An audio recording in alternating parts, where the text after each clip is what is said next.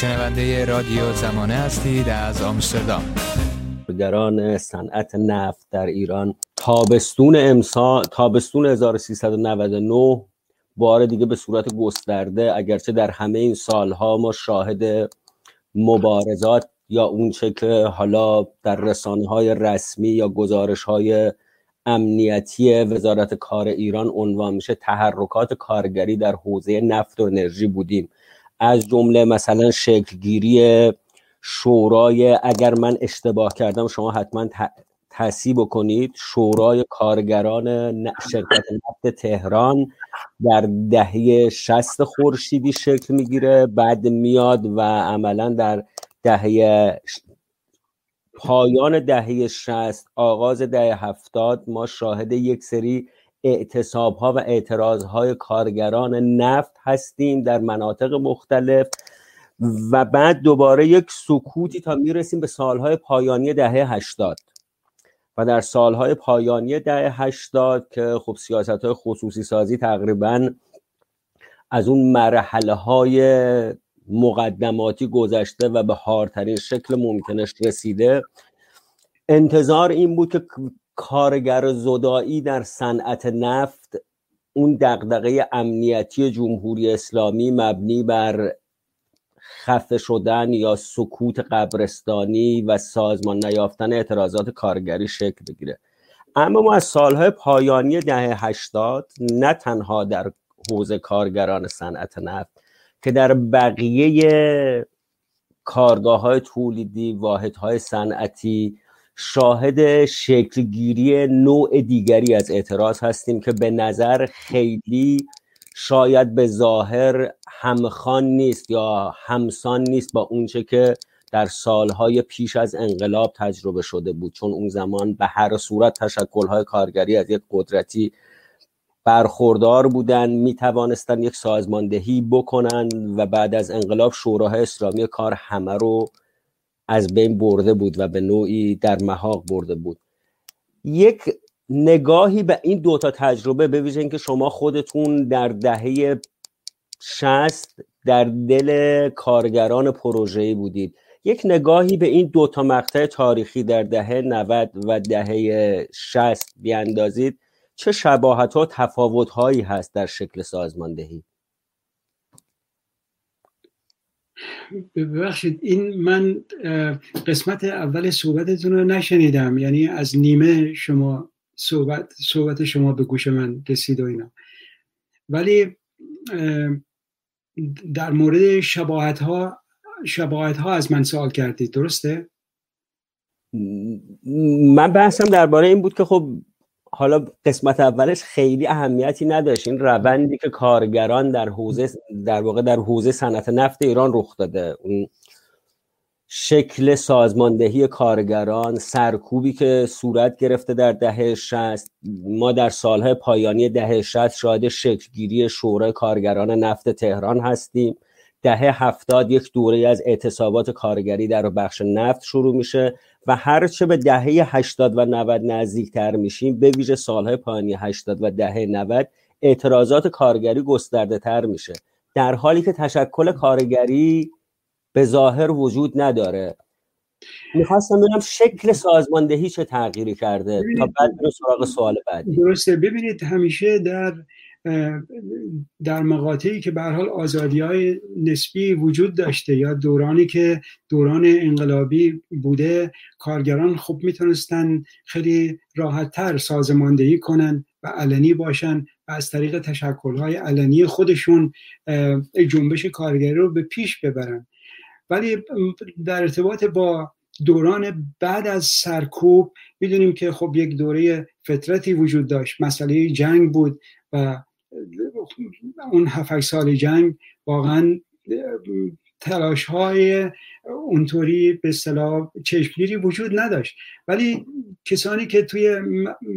کارخونه‌ها یا توی شرکت‌ها کار کردن میدونن که همیشه به هر حال ذات این به اصطلاح توی این ذات سیستم هست. کارخونه‌ها، کارگرانی که در این کارخونه‌ها کار میکنن همیشه با مشکلات اقتصادی، مشکلات صنفی رو در رو هستند و معمولا در این دوره هایی که اختناق هست و سرکوب هست ما شاهد شکل‌گیری مبارزات صنفی هستیم، منتها نه به صورت سازمانی یافته و سراسری، بیشتر درون کارخانه‌ای هستش. و به هر حال اگر به تاریخ اون دوره هم رجوع بکنیم می‌بینیم که ما شاهد حرکت‌های پراکنده هستیم که اکثراً محور اقتصادی دارن، محور صنفی دارن و این در بسیار طول تاریخ 100 ساله جنبش کارگری هم بوده. بعد از سال کودتای 1332 که در واقع اون جنبش همبسته و سراسری ایران در واقع میتونیم بگیم محو میشه، ولی از سال 32 تا مقطع انقلاب دوباره کارگران با توجه با استفاده از تکنیک‌های مبارزات صنفی سندیکاهای خودشون رو درست می‌کردن و تلاش می‌کردن، با اینکه ساواک اونا رو زیر نظر داشت و برای اونا محدودیت ایجاد می‌کرد، ولی مبارزات در عرصه صنفی به اون شکل پیش می‌رفت. من میتونم تا این حد توضیح بدم. ممنون. من دوباره برمیگردم به تجربه زیسته خود شما، به ویژه اینکه در خلال صحبتاتون هم یک اشاره‌ای داشتید به اون تجربه درخشان حضور کارگران صنعت نفت در امداد رسانی به سیل زدگان عرب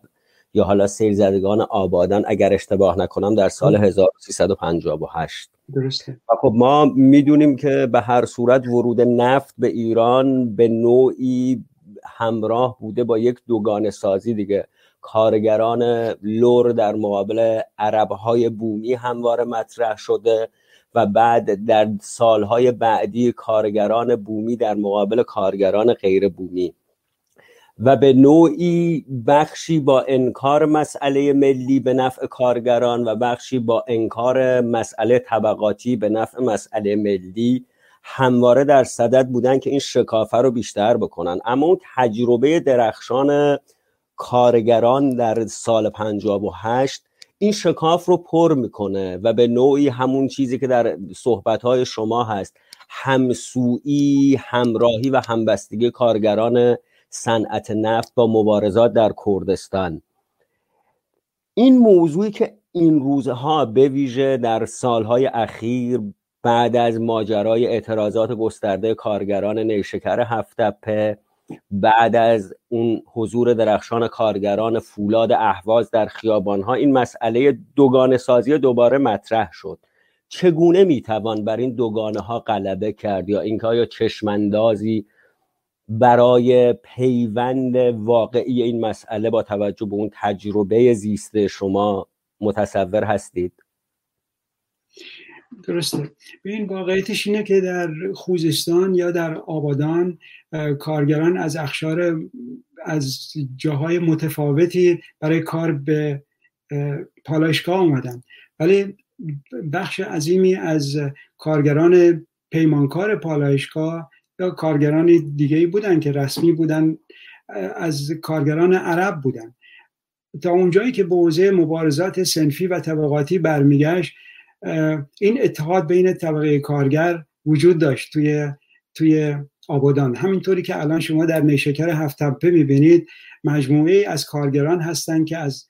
جاهای متفاوت اومدن، بعضی هاشون دور هستن، بعضی ها عرب هستن، ولی چیزی که توی این مبارزات کارگری توافق پیدا میکنه مسئله همون همبستگی طبقاتی هستش. ولی در این حال باید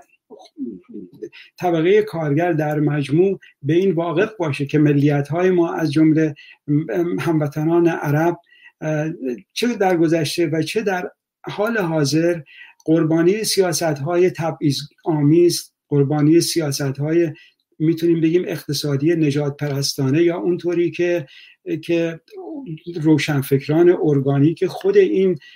ملیت‌ها مطرح میکنن، قربانی یک نوع استعمار داخلی هستند. یعنی یک حکومت مرکزی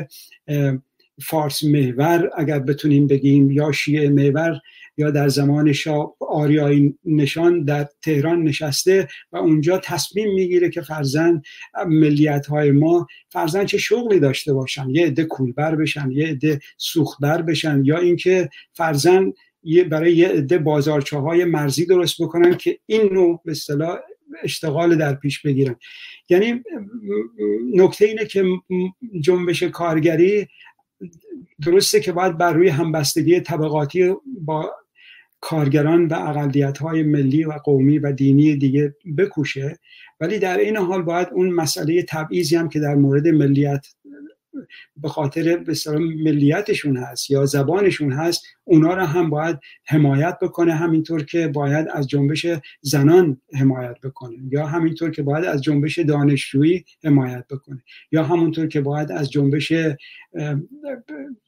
محیط زیست دفاع بکنه. در حال حاضر میدونیم که مسئله محیط زیست هم یکی از مسئله های بحرانی کشور ماست.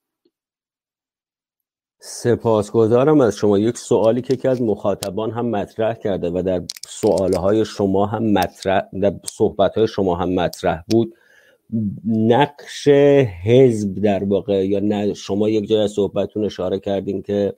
نداشتن حزب کارگری یکی از مسائلی بوده که اون زمان درگیرش بودیم، ولی در عین حال میدونیم که حزب توده به عنوان یکی از احزاب تأثیرگذار در دهه 30-40 و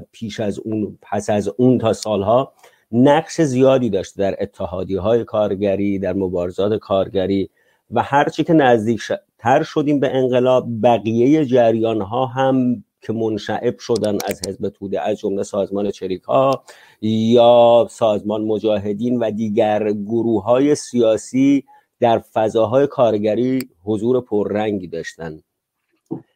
شما بعد در صحبتاتون اشاره کردین که تشکل‌های کارگری مستقل باشن حتی از احزاب، یعنی به نوعی رد میکنید اون ایده حزب کارگری، حزب واحد کارگران رو. و حالا یکی از مخاطبین این سوال رو پرسیده که نقش نیروهای چپ چه بود؟ تا چه حد کارگری بودن در همون دوره شکلگیری مبارزات کارگران؟ درسته. ببینید، به نظر من بر اساس 100 سال جنبش کارگری وقتی بهش نگاه میکنیم میبینیم که پیوند عمیقی بین چپ و جنبش کارگری در ایران وجود داشته. در واقع اساساً شکلگیری جنبش کارگری ما به واسطه وجود روشنفکران چپ، فعالین چپ بوده و برای همین یک پیوند عمیق و جدا نشدنی بین جنبش کارگری ایران از ابتدای خودش تا بگیم همین الان وجود داشته. منتها مسئله اینه که مخالفت با وجود احزاب سیاسی نیست، مخالفت با وجود احزاب چپ نیست، بلکه مخالفت با اینه که فرضاً یک حزبی بیاد و بخواد جنبش کارگری رو مصادره بکنه و به اصطلاح در رأسش قرار بگیره، براش تصمیم بگیره. چنان که فرضاً اشاره کردم در مقطع 1332 تا 1320 تا 1332 با اینکه حزب توده فعالیت‌های گسترده‌ای در میون کارگران میکنه، ولی در رأس شورای متحده مرکزی میبینیم که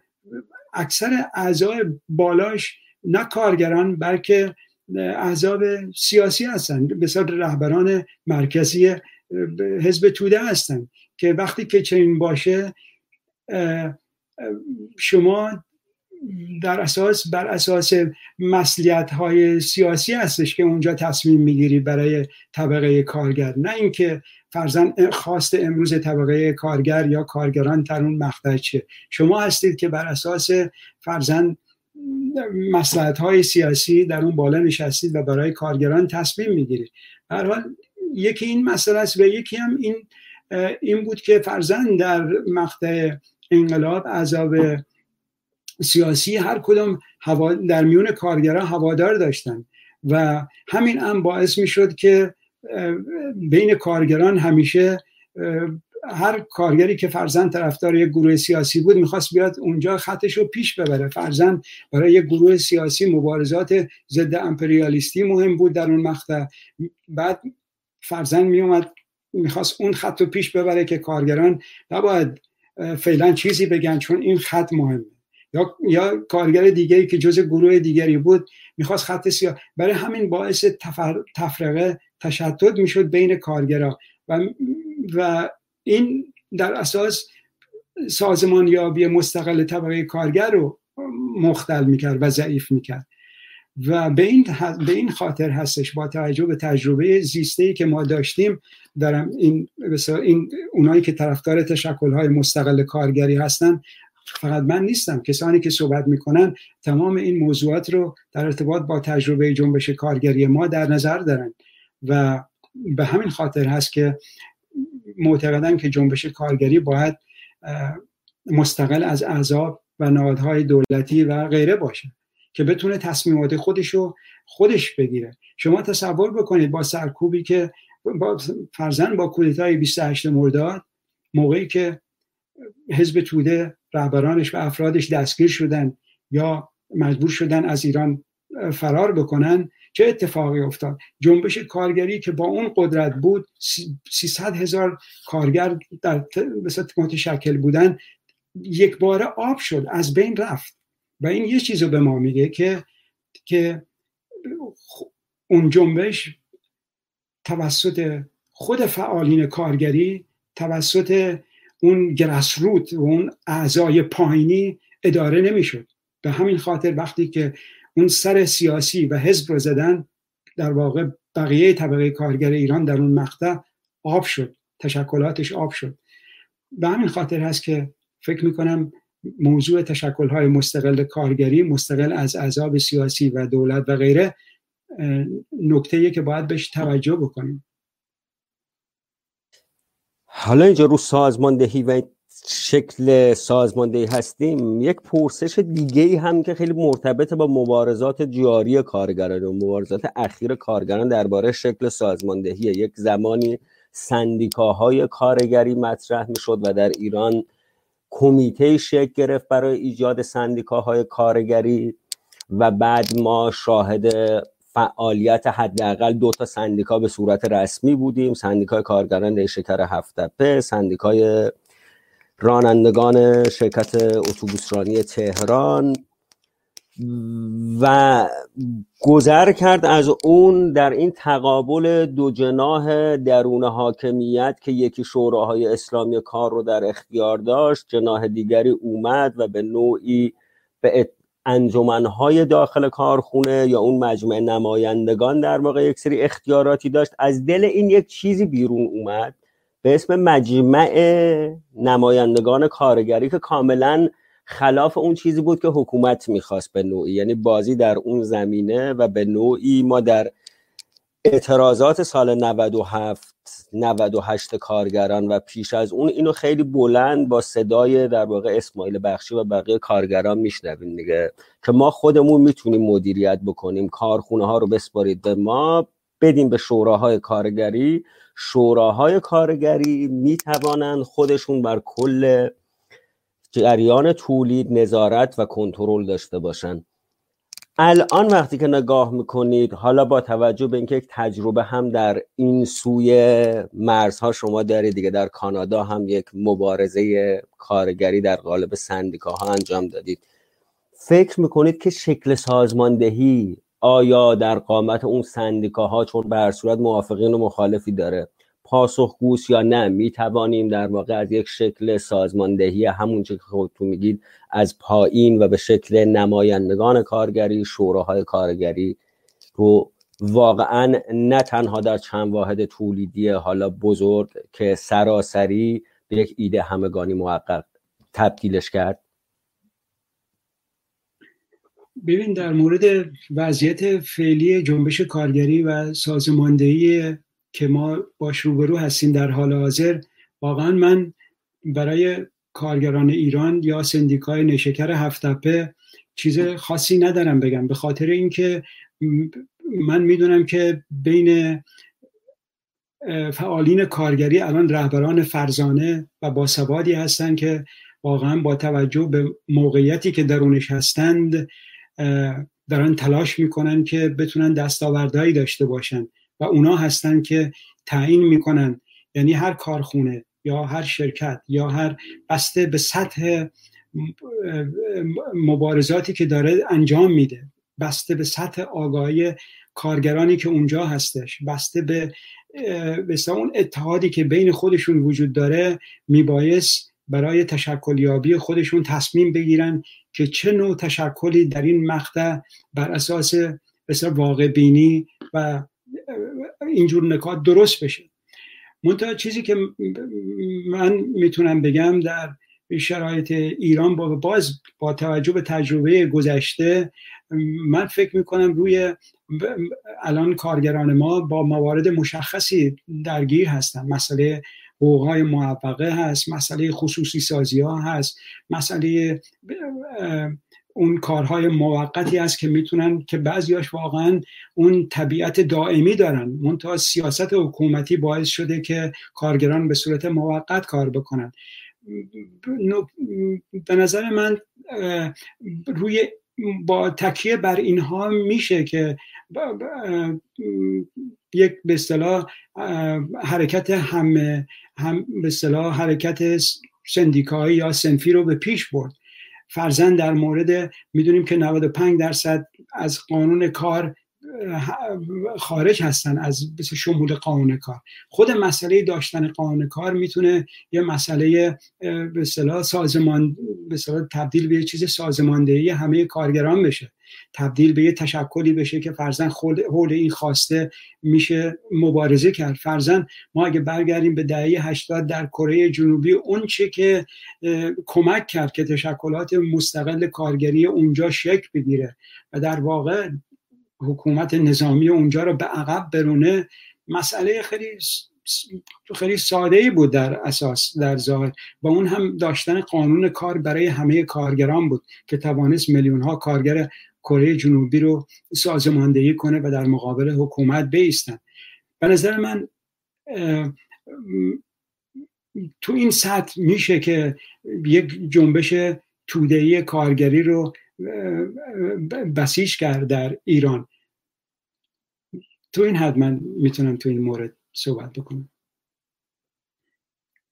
یه پرسش دیگه من بپرسم در رابطه با همین، از پرسشی که به دستمون رسید در رابطه با همین مسئله سازماندهی. در خلال صحبت شما بارها به این اشاره شد که به نوعی شرکت‌های پیمانکاری یا شرکت‌های واسطه این وسط عملاً این امکان رو از کارگران گرفتن که معمولاً به طور طولانی کار بکنن، یک جایی قرارداد رسمی داشته باشن. در گزارش‌هایی که به ویژه از مناطق ویژه انرژی در ایران مثل عسلویه، ماهشهر میاد، خیلی راحت کارگران در این باره صحبت میکنن که هر گونه اعتراضی برابر با ممنوعیت ورودشون به اون محدوده اصلا و دیگه هیچ پیمانکاری حاضر نمیشه بهشون کار بده. در چنین شرایطی که کارگران خیلی پراکنده میشن و به نوعی امنیت شغلی ندارن، از حداقل ها محرومن، سازماندهی به ویژه در حوزه نفت و گاز و انرژی که خب میدونیم گسترده است و تأثیرگذار، به گمان شما چگونه ممکن خواهد شد؟ ببینید، در این مورد واقعا بازم میگم من خب سالها دور هستم از جنبش کارگری درون ایران. اون چی که دنبال میکنم مثل شما مثلا خوندن اخبار و گزارشات از اونجا هستش.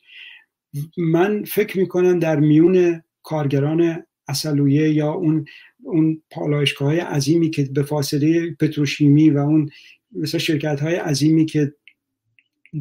حدود 30-40 کیلومتر شما اگر رانندگی بکنید پالایشگاه میبینید و چیز میبینید و تأسیسات گاز میبینید، همین الان رهبران واقعا برجسته‌ای وجود دارن که از تجربیات بالای کارگری میان و دارن فعالیت میکنن و خواسته های کارگران عسلویه، فصلی، بیکار و اینا رو همه دارن مینویسن. من فکر میکنم که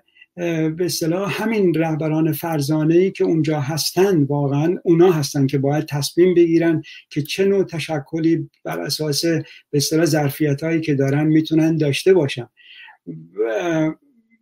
من نمیتونم از اینجا بگم که فرضاً چه نوع تشکلی اونا الان باید داشته باشن. این باید از درون خود اینا پیش بیاد، از خود کارگرها باید بیاد بیرون. مثلا فرضاً در مقطع انقلاب مسئله کارگران پروژه‌ای و سازماندهیشون چیزی بود که از درون خود کارگرها زد بیرون. فرضاً اولین نشستاشون در فرضاً قهوه‌خونه ها یا در محل اداره کار آبادان بود که کارگران بیکار اونجا بودن و بعد منتقل شد به دانشکده نفت آبادان و رهبران و فعالین کارگری در واقع نقش داشتن در بسیج کارگران که بیکار شده بودن یا کارگران فصلی پروژه‌ای. به این شکل بود که با صحبت کردن و با به اصطلاح فعالیتی که اعضای فعال به اصطلاح کارگری انجام میدادن میتونستن این در وهله اول کارگران فعال دور هم گرد هم بیارن و بعد میتونستن که به اصطلاح به صورت گسترده تر عمل بکنن و به همین خاطر بود که از اینجاها شروع میشد حرکت ها، صحبت کردن، آگاهی دادن و به اصطلاح و بعد قدم‌های بعدی رفتن فرضاً به فرمانداری و درگیری با فرض نه درگیری بسیار خشونتبار، بلکه رفتن و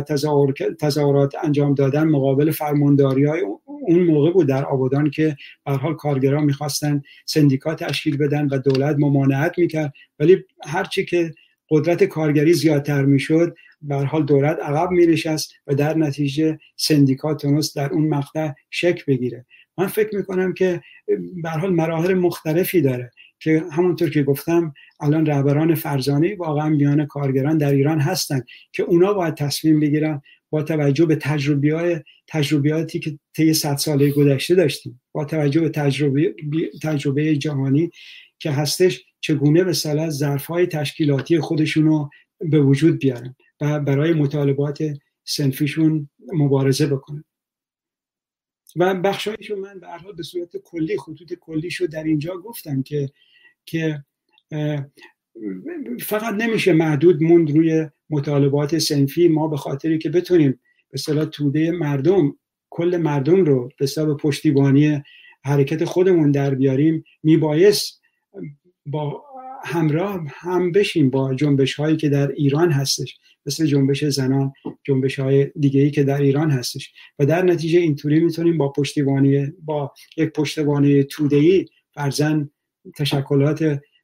خودمون رو به تدریج در ایران به وجود بیاریم. و این میگم رهبرانی هستن که واقعا شما میبینید الان فیلم هایی که از ایران میاد و صحبت میکنن، رهبران کارگری همشون نشون میدن که از دانش بالایی برخوردار هستن و اینو باید توجه داشت که الان ما هر روز شاهد حرکت‌های کارگری در ایران هستیم، اعتراضات گوناگون هستیم و این همینطور خود به خودی نیست. یعنی کسانی که از تجربه جنبش کارگری بیان میدونن که لااقل در هر حرکتی که داره انجام میشه 4-5 فعال کارگری اون زیر داره کار میکنه، در اون زیر داره سازماندهی میکنه و به همین خاطر ما الان در ایران با نوعی از سازماندهی از زیر روبرو هستیم که این کارگران رو، این بازنشستگان رو به خیابون میاره. به هر حال امید ما اینه که در اصلویه جاهای دیگه‌ای که با این مشکلات روبرو هستن به اصطلاح با توجه به واقعیت‌هایی که اونجا هست و شرایطی که هست تشکل‌های خودشونو بتونن به وجود بیارن. بسیار سپاسگزارم. تا همچنان بحث درباره سازماندهی هست، یک سوال دیگه هم در همین رابطه و خیلی نزدیک به صحبت پایانی که شما داشتین در همون بخش قبلی، اینه که ما شاهد در واقع اعتصابات روزمره و پراکنده زیادی هستیم که معمولاً صنفیه و مطالباتی که دارن عملاً مربوط به حالا امنیت شغلی، پرداخت دستمزدهای موفقانه. اما اون چه که شما به درستی درباره پیشرفت‌های ارتقاء مبارزات کارگری برشمردید را به نظر میرسد نمیتوان به اعتصاب‌های پراکنده و اون چه که در حالت فعلی وجود داره و وضعیت ایدئال پیوند زد. راه رسیدن از مبارزات پراکنده کنونی کارگران نفت به سطح که شما اشاره کردید به نظرتون چیه؟ ببینید اکثر خواسته هایی که در تظاهرات ما میبینیم و مطرح میشه مسئله حقوق صنفی کارگران در حال حاضر، مسئله خیزش کارگران علیه خصوصی سازی هستش که در شرکت‌های بزرگ مثل نفت و گاز و هپکو و غیره و اینا داره انجام میشه. یکی از خواسته هایی که مشترک بین اینها نفی خصوصی سازی و این دزدی ها و این اختلاس هایی هست که در این صنایع داره شکل میگیره. پس ما اینجا با یک به اصطلاح خواست مشترک روبرو هستیم در این مورد که میتونه به اصطلاح ما رو مثل یک زنجیر به هم وصل کنه. مسئله حقوق‌های محققه هستش که فقط مختص یک صنعت نیست، در کل ایران ما با این مشکل روبرو هستیم. این هم زنجیره دومیه که میتونه ما رو به هم وصل بکنه. مسئله بهداشت و ایمنی کارگران هستش که در کل صنعت ایران الان ما شاهدیم که روزی بین 5 تا 6 نفر دارن کشته میشن، مخصوصا در این دورانی که کرونا هستش. بیشترین ضربه به طبقه کارگر ایران، به کارکنان بیمارستان ها، بیش از 140 پرستار که در واقع کارگر بهداشتی هستن کشته شدن. در حال این خواسته های مشترک هستش که ما رو میتونه به هم وصل بکنه و اینجا نقش فعالان کارگری عمده میشه که از اون زیر بتونن با هم دیگه در تماس باشن. هپکو با نیشکر هفت‌تپه، نیشکر هفت‌تپه با کارگران عسلویه هستش. پیوند این خواسته های مشترک هستش که میتونه ما رو به هم وصل بکنه و از این پراکندگی های هستن، پرخروش هم هستن واقعا، ولی میبایست این به عهده اون فعالان کارگری هستش که از زیر با هم این پیوندها رو به وجود بیارن. و یه مسئله دیگه هم هستش، اینه که گفتم باز در تجربه کارگری ما هستش و در واقع تجربه های مثل اتحادیه گرایی اجتماعی، یعنی اینکه شما حرکت های اعتراضی رو از محل کارخونه به سطح شهر میاری، به سطح محله میاری و به این شکل هستش که فرضاً خانواده های کارگر درگیر میشه، محلات درگیر میشه، فرضاً اون کسب و کارهای کوچک درگیر میشن. وقتی کارگری که پول نداشته باشه که فرضاً خرید بکنه، در نتیجه ضربش به اون کسب و کارهای کوچک هم میخوره. یعنی اینجا نقش اون فعالان کارگری هستش که این زنجیرهای مشترک رو، این حلقه های مشترک رو به هم وصل کنن. به نظر من به این شکل هستش. این تجربه هم در سطح جهانی هستش و هم به هر حال در تجربه گذشته خودمون هم وجود داشته. اینا هستش که میتونه به هر حال به تدریج و گام به گام و به هر حال کار کارگری کردن کار یعنی خیلی حوصله میخواد و خیلی صبر و تحمل میخواد. به این شکل هستش که شما میتونید بالاخره یک جنبش سراسری به وجود بیاری. به خصوص در موقعیتی هستیم که فرضاً میدونیم که یک موقعیت بنبستی هم هستش برای حاکمیت، هم به لحاظ ایدئولوژیک هم به لحاظ اقتصادی و اجتماعی دچار یک بحران هستش و همونطور که گفتم همیشه جنبش‌های کارگری ما در این مقاطع هستش که سر بر میاره و به نظر من الان ما به اصطلاح اون شرایط رو تا حدود زیادی داریم که این پیوندها از طریق فعالان کارگری از اون زیر به وجود بیاد. و یه نکته مهم دیگه هم هستش، اینه که ما همونطور که اشاره کردم در درون ایران با جنبش‌های آزادیخواهانه و جنبش‌های برابری طلبانه هم داریم و در نتیجه طبقه کارگر میبایست یا فعالان کارگری با این حوزه ها هم بتونن به اصطلاح فصل مشترکی پیدا بکنن و داشته باشن و اون فصل مشترک همون آزادی است. چون میدونیم که طبقه کارگر در فضای آزاده که میتونه سازماندهی بکنه، میتونه حرکت بکنه و جنبشش رو تبدیل به جنبش سراسری و قدرتمند بکنه که بتونه ساختار حکومتی را در حوزه اقتصاد، در حوزه سیاست مورد تعرض قرار بده. باید به هر حال با یک دید همه جانبه‌ای به این قضیه نگاه کرد. و نکته دیگه این که در این بحبوحه‌ای که فرضاً ما با جناح‌های مختلف حکومتی هم روبرو هستیم، باید توجه داشته باشه جنبش کارگری که جذب جناح‌های این قدرت حکومتی نشه، دنبال اون مافیای حکومتی و این مافیای حکومتی نره، بلکه خودش بر پایه به اصطلاح استقلال و پای خودش بتونه با جنبش‌های مردمی و از پایین این جنبش رو بسازه. تا این حد من میتونم بگم. بسیار بسیار ممنون از شما. دو سوال مطرح شده از سمت آریا ایران دوست و محمد غلام حسین زاده که خیلی شبیه به هم هستن سوالها رو. من سعی میکنم هر دوتا رو در یک سوال مطرح بکنم و اشاره دارم به صحبت‌های شما درباره اون همبستگی گروه‌های مختلف یا جنبش‌های مختلف در ایران دوست، و بعد پرسششون که پرسش به نوعی آقای غلام حسین زادم هست،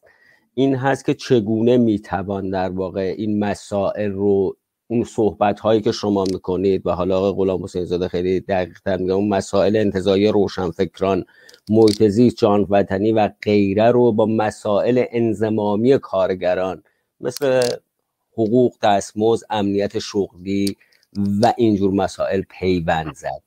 از کجا باید در واقع شروع بشه این ماجرا؟ ببینید، در مورد پیوند بین فرزن جنبش کارگری و جنبش محیط زیست، ببینید در اساس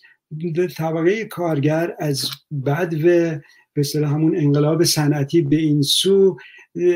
همیشه به این مسئله ایمنی و بهداشت و حتی میشه گفت به نوعی روی محیط زیست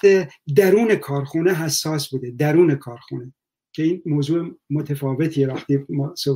صحبت میکنیم در مورد خارج از محیط کارخونه. فرزن برای این مبارزه کرده که محیط کارخونه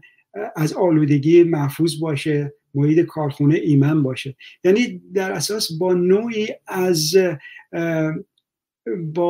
با این سیستم آشنا بوده، با این سیستم کارخونه‌ای سرمایه‌داری آشنا بوده که این سیستم هم میتونه جانشو بگیره، هم میتونه مثلا محیط کارخونه رو آلوده بکنه. ولی الان مسئله‌ای که مطرح شده، به هر حال ما به جنبش محیط زیست داریم از یه زاویه دیگری نگاه میکنیم. فرضاً میگیم که این کارخونه ها نه تنها درون کارخونه رو کارگران رو مریض میکنه، این مثلا نوع تولیدی که وجود داره، نوع مثلا اون عملکرد اون کارخونه، بلکه محیط زیست بیرون رو هم آلوده میکنه، مزارع کشاورزی رو نابود میکنه، غذایی رو که طبقه کارگر باید بخوره رو آلوده میکنه، دریاها رو آلوده میکنه، امکانات برای چیزایی که طبقه کارگر میبایست ازش استفاده بکنه رو هم آلوده میکنه. در نتیجه مسئله اینه که با توضیح دادن به این به طبقه کارگر میشه مسئله محیط زیست رو به اصطلاح اون آلودگی که این سیستم به وجود آورده بهش مثلا توضیح داد. چنان که در آمریکا فرضاً اگر نگاه بکنید از دهه 70 به این سو، یا در کانادا یا در استرالیا و نیوزلند، طبقه کارگرش از اون سالها بخش‌های از طبقه کارگرش به تدریج شروع کردن که در مورد این عملکرد این نظام و ضربه‌ای که داره به محیط زیست میزنه به کارگران آگاهی بدن. یعنی این آگاهی رو به این شکل بردن که این سیستم سرمایه‌داری نه تنها طبقه کارگر رو ضعیف میکنه و به اصطلاح باعث فقر گسترده میشه، بلکه محیط زندگی طبقه کارگر رو هم آلوده میکنه، مواد غذاییش رو آلوده میکنه و زنجیره مواد غذایی رو واقعا به نیستی و نابودی میکشونه. به همین خاطر فعالان کارگری فرزند در بیرون از در کشورهای دیگه در این حوزه ها با طبقه کارگر کار کردن و تاثیرگذار بوده و من فکر میکنم که طبقه کارگر ایران هم اگر فعالان محیط زیست یا خود فعالین کارگری که روی این حوزه آگاه هستن کار کنن، میتونن به اصطلاح در مورد جنبش، یعنی این پیوند رو بین جنبش محیط زیست و طبقه کارگر به وجود بیارن. خصوصا این که الان کتاب‌های در ایران ترجمه میشه، فرضاً اون آثار بلامی فاستر توسط دوستانی مثل آقای محسن صفاری، اون کتابی مانند تله پیشرفت که اینا رو ترجمه کرده، یا انقلاب زیست بومی، اینا همه به هر حال کمک میکنه. نگاه‌هایی هست که یعنی از دید جنبش برابری طالبانه نوشته شده این کتابا و اینا کمک میکنه به طبقه کارگر ایران که با این بعد از تخریبی که سیستم سرمایه‌داری به محیط زیست میزنه آشنا بشن. یا در مورد فرزند دگرباشان جنسی، ما در میون کارگران ایران کسانی داریم که از اعضای دگرباشان جنسی هستند و قربانی نابرابری هستند. قربانی نابرابری هم از سیستم بیرون، دستگاه قدرت، و همینطور میتونه قربانی نابرابری از خود کارگرها در اون کارخونه ها باشه. در نتیجه طبقه کارگری که ادعا میکنه برای رفع نابرابری داره مبارزه میکنه، ناگزیره و میبایست از حقوق کسانی که از جمله دگرباشان جنسی که ضربه خوردن تو این سیستمی که ما داریم، سیستم مذهبی و دینی حکومتی، از حقوق اینها، از حقوق دموکراتیکشون دفاع بکنه یا باشون احساس همبستگی نشون بده. یا همینطور در مورد زنان کارگر، فقط مسئله حقوق صنفیشون نیست، مسئله مثلا برابری جنسیتیشون هم مطرحه. ما در کشوری هستیم که 40 سال یک جنگ بی‌امان علیه زنان کارگر، زنان و همه اقشارش داره اعمال میشه و برای همین وظیفه واقعا مهم فعالان کارگری یکیش هم همینه، دفاع از حقوق زنان هستش، مبارزه علیه اون حجاب اجباری هستش که به زنان ایران تحمیل کرده. در نتیجه یعنی این چیزها هستش که میتونه از ما یا از جنبش کارگری یک جنبش کارگری قوی بسازه که با این شرایط زمانه همساز باشه. در غیر این صورت اگر فقط یه مبارزه بخواد در حد به اصطلاح یه چیز صنفی باقی بمونه و خودمحور باشه و از یه سری ایدئولوژی‌های به اصطلاح خیالی بخواد دفاع بکنه یا به اصطلاح یک ایدئولوژی‌هایی که فرضاً اونو جدا میکنه از بقیه اقشار جامعه، ما رو به جایی نمیرسونه. و در نتیجه این بازم میگم وظیفه فعالان کارگری است که این آگاهی ها رو که به وفور هم وجود داره اینا رو به میون طبقه کارگر ببره. و طبقه کارگر ما 100 سال تجربه داره، نشون داده چیزی که از باکو شروع شد و این آگاهی که بهش منتقل شد تبدیل به یک نیروی عظیم شد، تبدیل شد به این افرادی اومدن با عشق خاصی که به رعایت انسان‌ها داشتن، اومدن توی کارخونه‌ها، توی محلات، توی شهرهای مختلف از اصفهان، تبریز، تهران، آبادان کار کردن و اینا هی گسترش پیدا کردن. صحبت 100 سال پیشه. الان که ما توی عصر پیشرفته تکنولوژی هستیم، فکر میکنم که به هر حال این مسئله میتونه به اصطلاح دامنه گسترشش هم بیشتر بشه و آسان‌تر هم باشه که بتونه مثلا از جنبش کارگری ما یک طبقه کارگری بسازه که حساس باشه روی مسائل طبیعت، روی دگرباشان جنسی، روی تبعیض جنسیتی، روی مبارزات عادلانه دانشجویان ما و ضد جنگ باشه، علیه نژاد پرستی باشه و مسئله تبعیضی که به اقلیت‌های دینی میشه مسئلهش باشه. اینطوری هستش که یک جنبش بسیار قدرتمند ساخته میشه. در غیر این صورت بسیار ما جنبشی در واقع نخواهیم داشت. بسیار بسیار سپاسگزارم. من اگر اجازه بدید از سمت دیگری به این قضیه نگاه بکنیم. من به عنوان در واقع حالا من نوعی به عنوان یک کارگری که در فضای کارخونه هستم و طبیعتاً هموارم این نگاه بهم بوده، حالا نه اکثریت جامعه ولی در فضای رسانه‌های جریان اصلی یا در فضای بحث‌های عمدتاً جریان اصلی روشنفکری اینه که دغدغه‌های من رو عملاً گویی جدا میشمرن از دغدغه‌های یک طبقه به بالا. یعنی به محض اینکه صحبت درباره مسئله حجاب میشه بلافاصله بخشی سعی میکنه این رو مسئله یک طبقه دیگری نشون بده یا یک بخش دیگری از جامعه، بدون توجه به اینکه از قضا زن کارگر بابت حجاب سختی ها، رنج و ستم بیشتری رو تحمل میکنه چون ناچار با همون لباس ساعت‌های طولانی رو کار کنه. و این جدا کردن ماجراها از همدیگه که گویی کارگره من عضو میخوام در یک سطح آگاهی پایینتری احیانا باید قرار داشته باشه نسبت به بقیه جامعه، و در این حال بقیه جامعه، حالا نه همه ولی بخش زیادی از مطالبات من کارگر براش مهم نیست. از قضا من کارگر حقوقم رو پرداخت نمیکنن، میام داخل خیابون نیرو انتظامی بهم حمله میکنه، جامعه واکنشی نشون نمیده، من کارگر در واقع کارخونه تعطیل میشه، بیکار میشم، عملا بقیه جامعه دغدغه‌اش شرکت در انتخابات هست یا حالا مرگ فلان، هر مرگ قطعا غم انگیزه، مرگ فلان سلبریتی، فلان بازیگر سینما چی کار کرده. خب از اون ور ماجرام یک شکاف بزرگی به وجود میاد دیگه. اگر ما معتقدیم که کارگرها در فضای کارخونه موظفن این آگاهی رو ببرن که میتوانیم بگیم در سالهای اخیر خیلی خوب نشون دادن که سطحی از شعور، فهم، دانش نسبت به مسائل پیرامونی دارن و گام‌هایی برای همبستگی با جنبش‌های دیگر برداشتن، این طرف انتظارمون چیه از جامعه برابری طلب و حالا خب حساب با کسان دیگری که در فضای دیگری سیر میکنن مشخصه، ولی کسانی که ایده برابری طلبی دارن، آزادی خواهن، خواستار رفع ستم از همه اقشار و طبقات هستن، اون وقت از این ور چه انتظاری میشود داشت؟ اینها چه گام هایی باید برای همبستگی بردارن؟ درسته. ببین اگر منظورتون فرضاً طبقه متوسط باشه که اونا چه وظیفه‌ای دارن، من فکر میکنم که طبقه متوسط یا روشنفکران ایران یا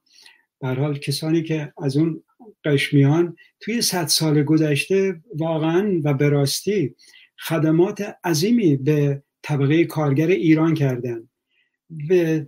حتی بسیاری از اونها که فرضاً درس میخوندن و میتونستن به جای خیلی فرضاً تو این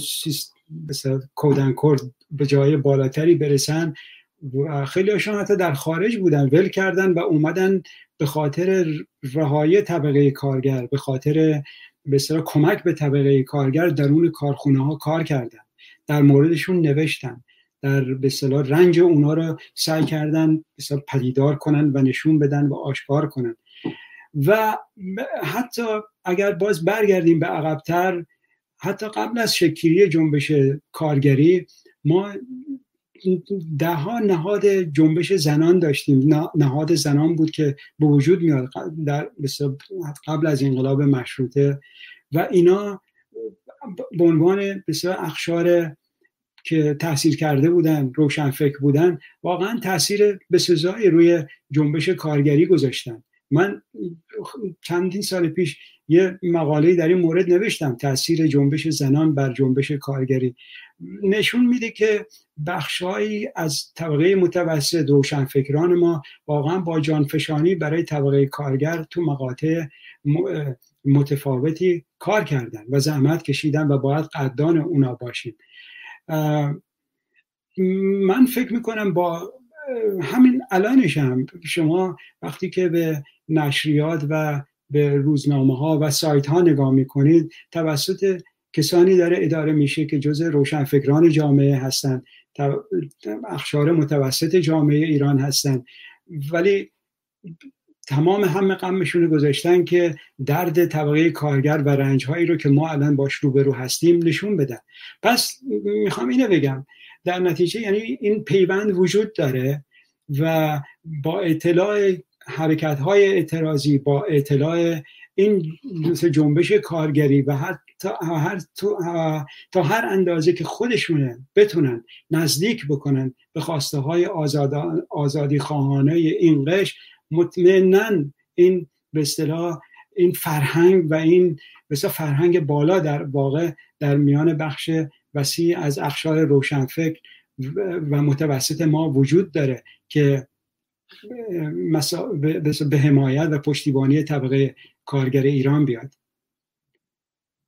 این تا این حد میتونم من توضیح بدم. امیدوارم که نمیدونم حرفم ربط داشت با سوال شما یا نه.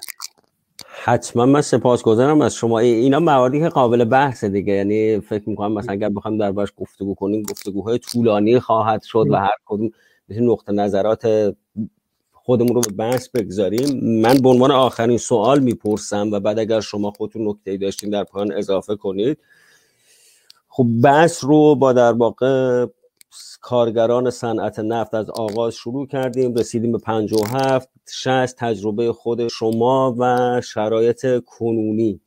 سوالی که پرسیده شده اینه که مقایسه، آیا اصلا چنین چیزی ممکنه، مقایسه میان سطح آگاهی یا سبک کار کارگران پیشرو نفت در دو مقطع مختلف، یعنی یکی انقلاب منتهی به انقلاب 57 و سالهای نخست بعد از اون تا پیش از سرکوب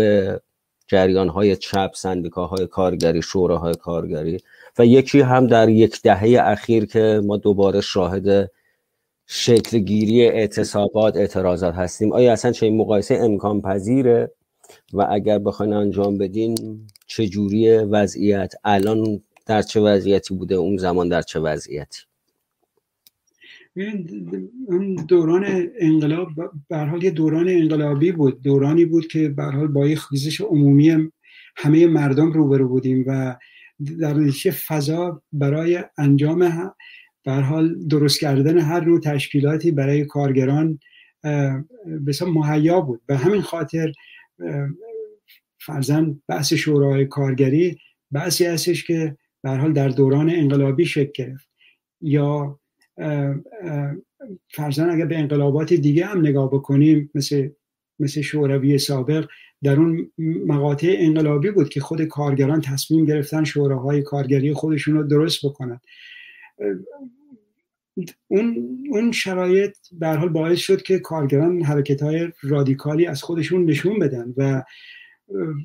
و اون به اصطلاح تشکیل شوراها یا سندیکاهایی که میتونستن رادیکال حرکت بکنن محصول اون دوران بود. الان طبیعتاً ما با شرایط دیگه روبرو هستیم. ما با اون به اصطلاح خیزش